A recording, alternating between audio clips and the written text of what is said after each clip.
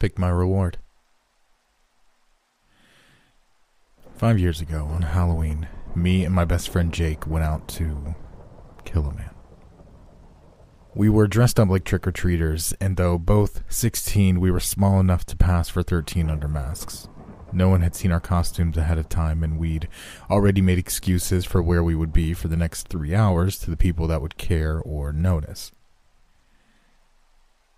I didn't know the word alibi at the time, but in our own clumsy way, that's what we were establishing. It probably sounds like we were cold-blooded killers, desensitized sociopathic teens just looking for a thrill kill like in a horror movie we should be at home watching instead. That's my fault, of course. I didn't give you the context. We weren't going out to kill just any man we happened across. We were going to kill Peter Sinclair, who lived alone at 429 Morrow Street. And the reason wasn't that we were crazy or wanting to hurt anybody. They didn't deserve it. It was the fact that Peter had murdered my little brother. The year before, 6 years ago now, me and Jake had taken his brother Grayson and my brother Andy out trick-or-treating. Andy was only 8, but Grayson was 12, and if they'd stuck to our neighborhood, they'd have probably been safe going by themselves, but they wanted the big candy haul their friends had told them about across town, where the big houses lined the hills and the new fancy subdivision was packed with well-to-do couples with money to burn and candy to unload by the pumpkinful. Me and Jake agreed to take them over there, but only if we got half of their haul at the end of the night. After some grumbling, they agreed that half was a lot better than all of the dozen houses in our town. I still remember that Halloween so clearly. It was a really fun night. Grayson was towing the edge of becoming an asshole teenager, but he was a good kid overall, and Andy was always awesome. Jake would even call him Awesome Andy sometimes and say he'd give me $50 if I just swapped brothers with him. It was a joke, but there was truth underneath. Andy was always good-natured and polite and funny, just a really good kid. Everybody loved him. We were on the crosstown bus by about 9 o'clock. Jake wanted to go ahead and start dividing up the candy, but I convinced him to wait until we were home and could spread it all out. Better that than on a dirty bus that was, fairly packed. Some kind of nearby Halloween party had just wound down, and most of the seats were full by the time we got on. A couple of minutes later, the driver was about to close the door when one last passenger climbed aboard. He was a tall, gaunt-looking man with a shuffling gait that was painful to watch. I wondered if he'd been in an accident or had some condition, but I made a point of looking out the window as he drew near. I didn't want him to catch me staring, and, "Mister, do you want my seat?" I recognized Andy's voice and turned around to see him looking up at the figure above us.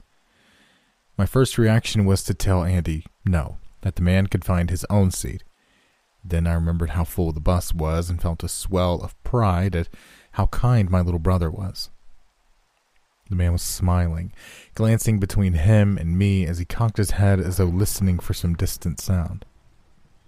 When he spoke, it was with a deep, rumbling voice softened by an accent I couldn't place. "Yes, I'd appreciate that very much, little sir." Glancing around us, I didn't see another spare seat for Andy to move to, so I wound up pulling him into my lap with a grunt. "Damn, man. You're like a sack of rocks. Maybe I should take all your candy." I nodded to the man. "There you go." The stranger returned the nod and folded himself down into the seat, his spindly legs butting up against the molded plastic of the seats in front of us as he positioned himself for the ride. He looked back over at Andy. "Did you have a good Halloween, little sir?" Andy's head bobbed enthusiastically under my chin. "Yep, went to the rich folks and got the good stuff." The man chuckled. Yes.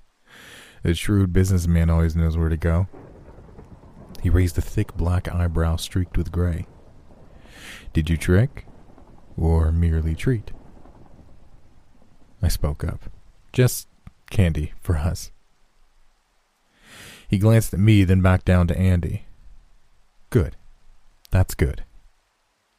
He reached into his pocket.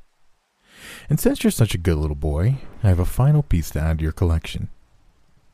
Lifting his hand with a flourish, he produced a small egg wrapped in orange foil. This egg is a rare, delicious treat. I used to get one for my boy every Halloween, and without fail, it would always be his favorite. The man's face had brightened for a moment in the soft glow of a memory, but as he stared off, the smile faded from his lips. But he doesn't like such things anymore. I still get them, though. I don't know why. He looked at Andy and gave a slight nod. Perhaps I can recompense when I meet a polite gentleman such as yourself. He offered the egg palm up, and Andy turned to look back at me. It's okay, Richie? I grinned at him. He was the only one that called me that, and I could see the nervous excitement in his face as he stared up at me. Still, I debated my answer for a moment. On the one hand, this guy was kind of weird and a total stranger.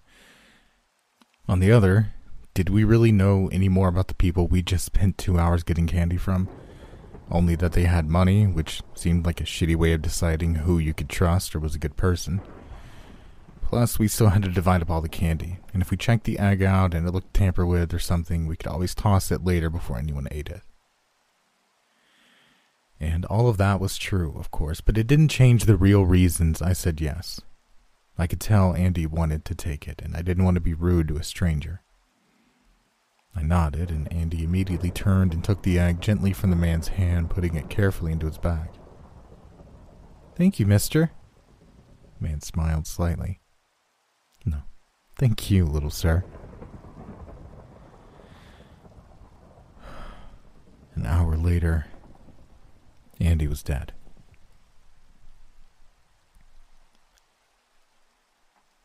They said that he was poisoned with something that was similar to strychnine, but of a chemical composition they didn't recognize. The details of what it was, of course, didn't matter so much as what it did. We started dividing up the candy as soon as we got home. Jake and Grayson were staying over until midnight when all of our parents were supposed to be home from some party they went to. Plenty of time to watch scary movies, eat too much candy, and... Andy, where's the egg? As soon as I saw his face, I knew. Did you take it? Did you eat it already?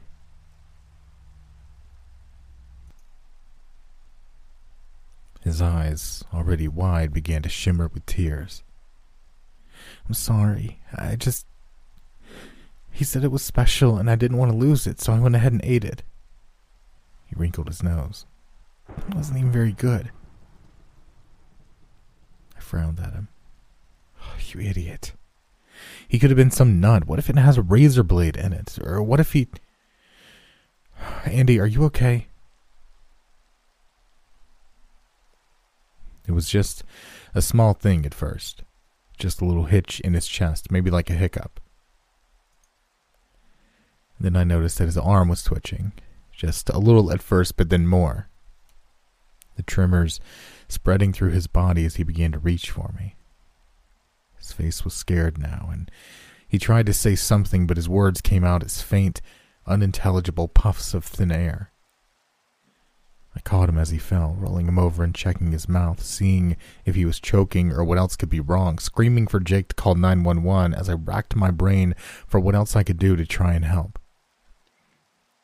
Meanwhile, Andy's body began to curl in on itself like a burning leaf. Hard shudders replaced by smaller, stiffer jerks as his lips began to turn blue and his eyes rolled with fear.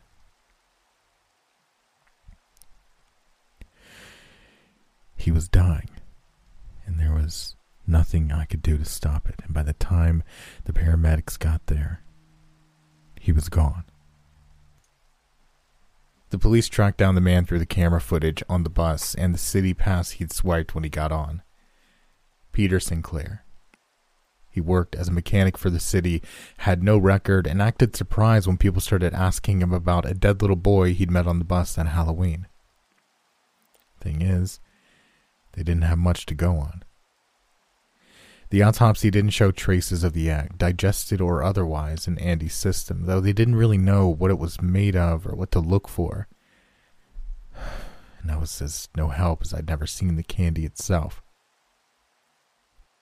According to the lead detective, depending on the ingredients, it could be metabolized very fast or hard to test for. They looked for the foil wrapping, but they never found it either, and there was nothing else to tie the strange man we'd met on the bus to my dead brother. Except for me. Because I knew what candy we'd gotten that night, and nothing else was missing. And I knew that Andy had eaten it, even if Jake and Grayson had been in the other room fighting over which movie to watch. More importantly, I knew it was my fault, that if I hadn't been so worried about being rude or disappointing Andy, if I'd been more concerned with keeping him safe, he'd still be alive. So when they started telling us that they'd run out of leads and they couldn't just rely on my opinion or gut feelings that the man had poisoned Andy, I quickly stopped listening. I retreated inside myself and began to plan on how to make Peter Sinclair pay. I told Jake my idea to get revenge on Sinclair in August, and to my surprise, he was immediately on board. His only reservations were practical, ways to make sure we didn't get hurt or caught. The key to that, he suggested, was taking our time and watching him when we could, observing his routines and looking out for any weaknesses or dangers, that kind of thing. For the most part, Sinclair seemed to have a fairly boring life. He rarely left this apartment building, and when he did, it was usually just to get to the store or the local library. By early October, we'd learned very little, and we were also frustrated by the limited windows of times we had available to keep an eye on him without raising suspicion. That's when we decided to find a way to watch him all night. The theory was that maybe he was going out later in the evening, and if he did it with regularity, maybe that was the thing we were missing, the puzzle piece that would give us a way of getting him alone outside the safety of his home. So we coordinated an excuse to cover each other until midnight and staked out Peter Sinclair's street. It was 10:30 when he went out again. We thought about following, but the streets were mostly empty and we didn't know a good way to tail him without being seen, so instead, we waited until he came back midnight. Over the next week, we took turns sneaking out to watch his place again at night. Every time, at some point between 10 and 11, he would leave his place on foot and come back about an hour later. We never knew where he went, but it seemed like enough of a pattern that we had the beginnings of our plan for that Halloween. I think that planning to kill someone is divided into two stages. First is the fantasy of it, imagining how it'll happen, what you'll say and do, how it will feel. It was important to me, for instance, to make sure that Sinclair knew he was dying because of what he did to Andy, and to stop him from doing it to anyone else. I'd run through different versions of what I'd say and how everything would go, wanting it all to be perfect. And if I felt any rush of excitement at these daydreams, I attributed it to how desperate I was to hurt less, to feel less guilt, to do anything to make everything a little better. The second stage isn't a daydream. It's the hard practicalities of real planning and preparations for a situation that could very easily spiral out of control into something far different and far worse than could be easily imagined. Me and Jake weren't stupid. We knew that if we were ever caught, the fact that we were avenging Andy wouldn't count for much in some people's eyes. Maybe most people even. That's why we agreed the morning of Halloween that if things started to go badly or either of us wanted to pull the plug, we would. That failsafe helped us, I think. Allowed us to push through the fear and disgust of what we were about to do because we always had the ability to call it off if it got to be too much. But the day went by fast, and by 9 that night, we were waiting in the dark for Peter Sinclair to take his last walk. We both had serrated hunting knives sandwiched between 2 layers of black trash bag. The theory was that the inner layer would keep our fingerprints off the knives and most of the blood off our clothes, and that bag was bigger and could be pulled up past our elbow. The smaller outer bags were mainly to hide the knives from view. We were both dressed in what was likely supposed to be monks' robes, though brown or not, I couldn't help but picture them as vestments of the Grim Reaper. 2 Reapers, in fact. The dull black lumps that hid the knives were barely visible from within the long sleeves of the robes, and the robes themselves could be easily destroyed or hidden when we were done. All that was left was to wait for him to come out and follow him until we found a secluded spot, and then do it. My breath was thin as we watched his apartment from the alley across the street. This was all insane, right? And we'd carried the fantasy about as far as we could go without going too far. Even now, if we were found with hidden knives lurking in an alley, what are the odds we didn't go to jail for something? Jake's whisper broke the silence. Fuck. Are we really doing this? I think I might puke. I was about to tell him no, we couldn't really do it. Of course we couldn't. We needed to get out of there before we got into something worse, and I didn't blame him for wanting to yak. I could barely... The image of Andy flashed before me. Suffocating as his muscles seized and his lungs betrayed him, reaching toward me, not understanding but afraid, expecting me to save him because that was my job after all. I was his big brother, and I had to keep him safe, and I hadn't. Movement across the street caught my attention. It was Sinclair out on the sidewalk and moving away fast. I turned to Jake and met his eyes. Fuck yes, we're doing it. We followed him for 3 blocks, staying back but picking up the pace a bit whenever he turned. There were still a few people out here and there, but the direction he was heading was quieter and more run down. As we rounded the next corner, I was about to whisper to Jake that we needed to start looking for a good spot to grab him when I realized that Sinclair had disappeared. Jake let out a soft curse behind me, his voice high and shaky. Where did he go? I shook my head as we sped up. I don't know, maybe he ducked into an alley or something, or if he's in one of these buildings. We looked into the shadows of every side path as we passed, but I didn't see any sign of the man or him going that way. And most of these buildings looked closed or abandoned, though that didn't mean he didn't have a... Hello, young sirs. The voice boomed from just above and behind us. And before we could react, he had grabbed us and slung us up hard into the alley we were moving past. I felt my ribs cracked as I hit the corner of a metal dumpster and bounced off into the wet muck of broken asphalt of the alley itself.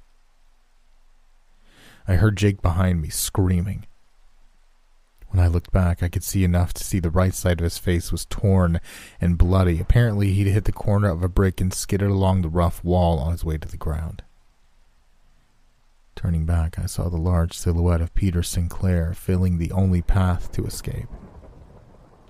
Half accusation, half plea for mercy, I called out to him in a voice that sounded raw and shrill, the growing dull fire in my ribs barely registering as I stared up at him. You killed Andy. The man cocked his head slightly, pausing for several seconds before he replied. Yes, I did. His voice carried that same soft strangeness in its tone, like the sharp, sweet tang of decaying meat. It was necessary. With a grunt, I pushed myself up to a seated position. Bullshit! He was just a kid, He gave you his seat. A dim part of me knew what I was saying was stupid, but I didn't care. I was crying so hard I could barely talk, let alone think straight, and the growing certainty that we were about to die in that alleyway made the desperate rush of words just come faster. You enjoyed it. You fucking talked to him, saw how good he was, and you still fucking killed him. The man paused again for several seconds and nodded. I did. I don't enjoy much, but I've come to accept that I enjoy that. She's made me quite strange over time, I think. I heard my jaw squeak as I clenched my teeth. You're fucking crazy. Jake had stopped screaming behind me, but let out a soft plea in the wake of my words. Please, let us go. A deep chuckle from the man standing over us. Oh, yes. I'm sure I am. And no, you cannot just go. She must be satisfied first. My eyes were adjusting to the murk of the alley, and I could see him looking at Jake and then at me. His eyes lifted for a moment, and then he nodded, his gaze drifting back to my own. You're the one to decide. She likes you and would like to give you a special gift. It is only available for a moment, so think very carefully before you answer. I sniffled, shame and fear spreading through my belly. I wanted to fight, to get up and stab him, to get revenge, but no, that's a lie. I wanted to do those things maybe in some abstract, detached part of my brain that still cared about pride and courage and making things right or getting revenge, but as I sat in that cold, wet pit of dark with him smiling down at me, I just wanted to escape. To run and hide and be safe and to never, ever see him again. Oh God, my leg. I looked back again and saw that Jake had forgotten his face for the moment, having rolled over on his side to examine where the knife had gone into his upper thigh. The bottom of the robe and what I could see of the jeans underneath already looked dark and wet with blood. He looked at me. I'm gonna die. And that's the point, young sirs. I looked up at Sinclair as he went on, his eyes boring into mine. Your friend will not leave this alley alive. Not because of that minor wound, of course. That is a trifle. But he will not leave alive, rest assured. He raised a long, crooked finger and pointed it at me. You, on the other hand, might. If you do two things. First, ask us to take him, not you, and fuck you. I'm not. I fell silent as he glared at me. I warned you not to answer too quickly. The next words you give, I'll take as your final say, so I'll hold on to them for now. When I only nodded, he went on. Second, you must accept what you are given. Behind me, I heard Jake trying to slide toward me. Don't. We can yell for help or... Don't do it, man. Please. I jerked as I felt the light pressure of his hand on my back. I couldn't listen to him anymore. Couldn't be this afraid anymore, and if he reached me and started trying to hold on to me like a drowning man pulling down his friend, I might start screaming and never stop until... Yes. Take him, not me. Please. Sinclair nodded, his eyes shifting from me to just behind as he stepped forward. Jake was gripping my shirt tightly now, trying to pull himself forward and hold on, but it was no use.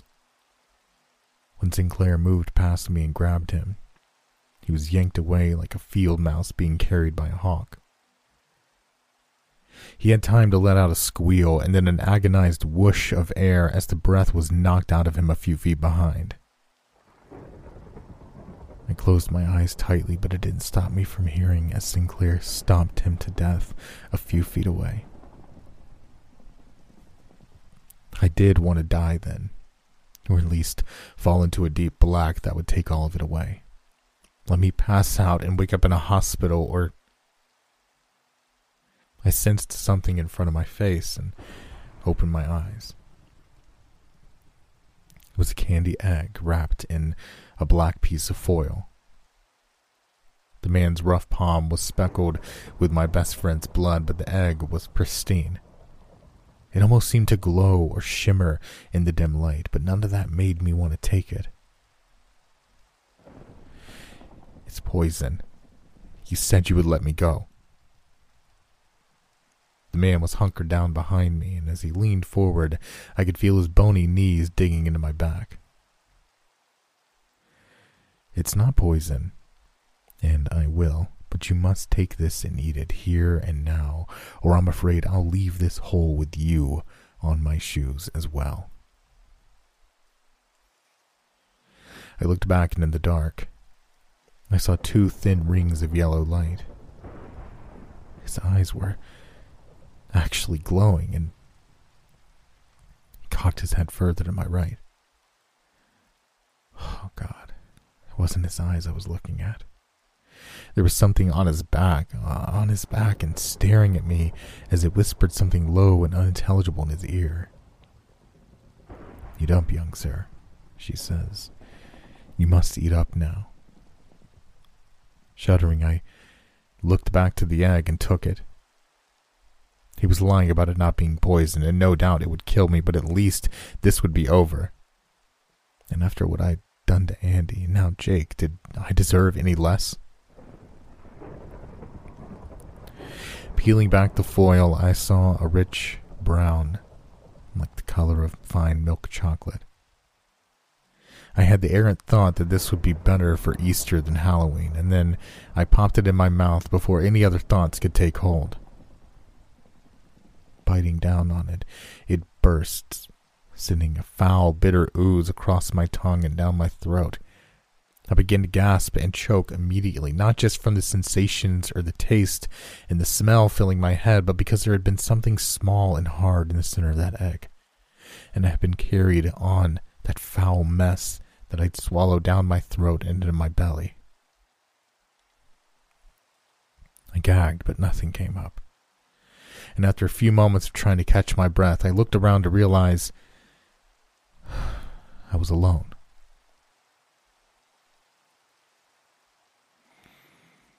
I wanted to call my parents, go home or go to the hospital, but something in me held me back. First, I needed to get rid of the trash bags and the knives. It wasn't hard. Jake's had fallen out as Sinclair pulled him back to kill him, and the bags let me gather up his and mine without actually touching them. I hid them in the bags inside my robe until I got closer to the bus stop and then carefully dumped them into another dumpster before throwing the bags away in the trash can next to the stop itself. There were only a few people on the bus that night, but it was getting late. If anyone noticed how I looked, I guess they just thought it was part of my costume. My parents noticed, of course. They were panicked and rushing me to the hospital while on the phone with 911. I'd already decided what I would tell them. We decided to go out trick-or-treating after all. Some guys wearing masks mugged us, and when Jake stood up to them, one of them killed him. By the time I was in a hospital room, they'd found Jake's body. They'd talked to me several times over the next few days, but it never amounted to anything. I was the only person that would tell them anything, and I would never tell them the truth, never risk another visit from that man and the thing that rode him. Once I was home, I stayed in bed mostly. There was little to do for my broken ribs except rest and time, and I didn't want to go anywhere or see anyone. My parents offered to carry me to Jake's funeral the next week, but I told them I still hurt too much, and in some ways that was the truth. So instead, I stared out, the rain splattering against the window, until I drifted off back to sleep. I could barely feel through the blanket as it began crawling up my body. It was so very light, you see. By the time I was awake enough to realize something was on me, small hands had already settled onto my shoulders as the thin legs wrapped around my waist and pressed against my back. Screaming, I stumbled out of bed, slamming my back against the floor and the bed and the wall as I tried to dislodge whatever was back there. Nothing changed. The sensation never left me or was interrupted by whatever I did, and after the first half hour, I lay exhausted and weeping in the middle of the floor. I couldn't touch anything back there, but I could feel it, feel the touch and the feather weight of it, and I felt on the verge of going crazy from it. Just then it shifted slightly, and I felt a soft whisper puff against my ear. "It's okay, Richie. I'll never leave you." Eyes wide, I looked over my shoulder at the swarm of shadows nesting there, slowly swirling around, twin, thin rings of glowing green.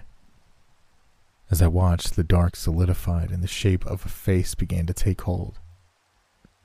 It began to look like Andy as it watched me and tried to smile.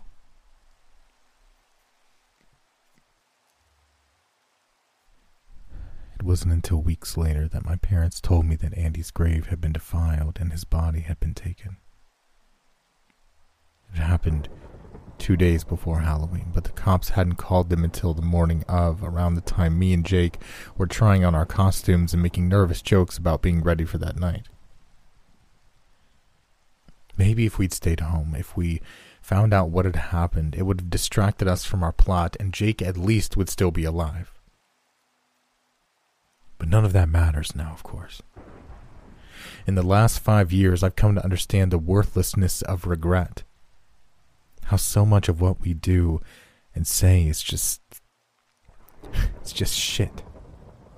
And I could blame the hollow-boned child that rides on my back, aping Andy and whispering in my ear. I could say my growing numbness to the pain of others, my growing appetite for inflicting the same, is just due to him worming his way into my ear, my mind, my heart, my soul. But cruelty is best when it's honest. And I can't honestly say where it ends and I begin. All I know for sure is that it doesn't matter anymore. We have an agreement, he and I, between a thing sometimes looking like a child with bird bones and hard, cold fingers that never relent, and a young sir that doesn't feel or look that young these days. A gentleman's agreement, if you will. Most of the time he leaves me alone, silently watches as I carry him from place to place, unseen and unfelt by anyone or anything other than me. Occasionally he'll whisper and comment, sure, but it's rare, and as with so many things, I've grown very good at ignoring it most of the time. But once a year he gets a prize. It's always on Halloween, though I don't know if it's because of the holiday itself or just because it was Halloween when I ate the egg and swallowed the rotting tooth that had been pulled from my real little brother's skull. Because that, according to my constant companion, is exactly what I did. Either way, I have commitments that must be met each year. So each year, I go out and find a suitable offering to give me another year of relative peace.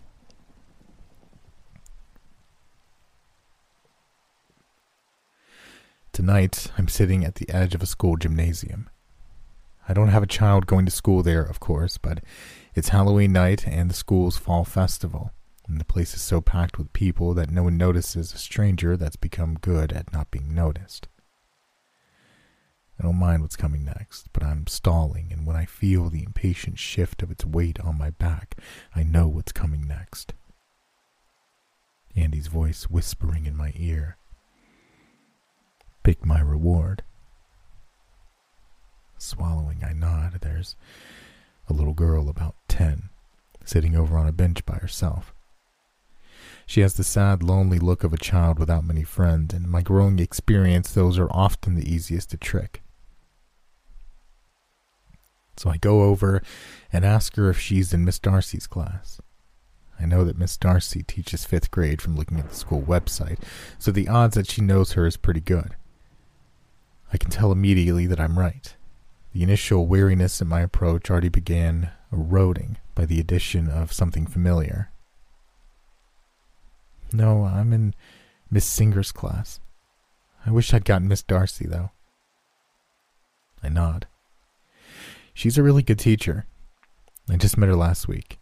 Me and my little girl just moved here last week, and she's going to be starting class on Monday. I try to look slightly concerned. Assuming she's well enough, that is. I let it hang for a second, ready to pick back up the patter if I needed to, but the girl takes the bait. What's wrong with your daughter? I let out a sigh. It's just a bad flu. Started a couple of days ago and I hate it because she was really looking forward to coming tonight and starting to make friends. She doesn't know anybody yet. Giving a small laugh, I shake my head. She even had me order these special candy eggs. They really are special, all the way from Europe. I brought them tonight to give them to Miss Darcy to give out to her class, but of course I have an extra one too. It was going to be Monica's, my daughter's, but she's homesick and can't taste a thing. So I thought maybe I'd give it to someone else here. A gift for my daughter. I smiled at the girl. A future friend, maybe. The girl beamed, her eyes wide. You said it's from Europe? I nodded, pulling the orange foil-wrapped egg from my pocket. Yep. Very expensive and rare. If I give it to you, you have to promise not to tell anyone else tonight, okay? I don't want them being jealous and mad at Monica that she didn't give everyone not in her class one, okay? She grabbed the egg quickly, looking it over with an eager eye before looking up at me with embarrassment. Oh, I'm sorry. Thank you, mister. I cocked my head for a moment, listening to the damned thing on my bag chuckle and holding in my own laughter as I gave her a courtly nod. No. Thank you, little miss.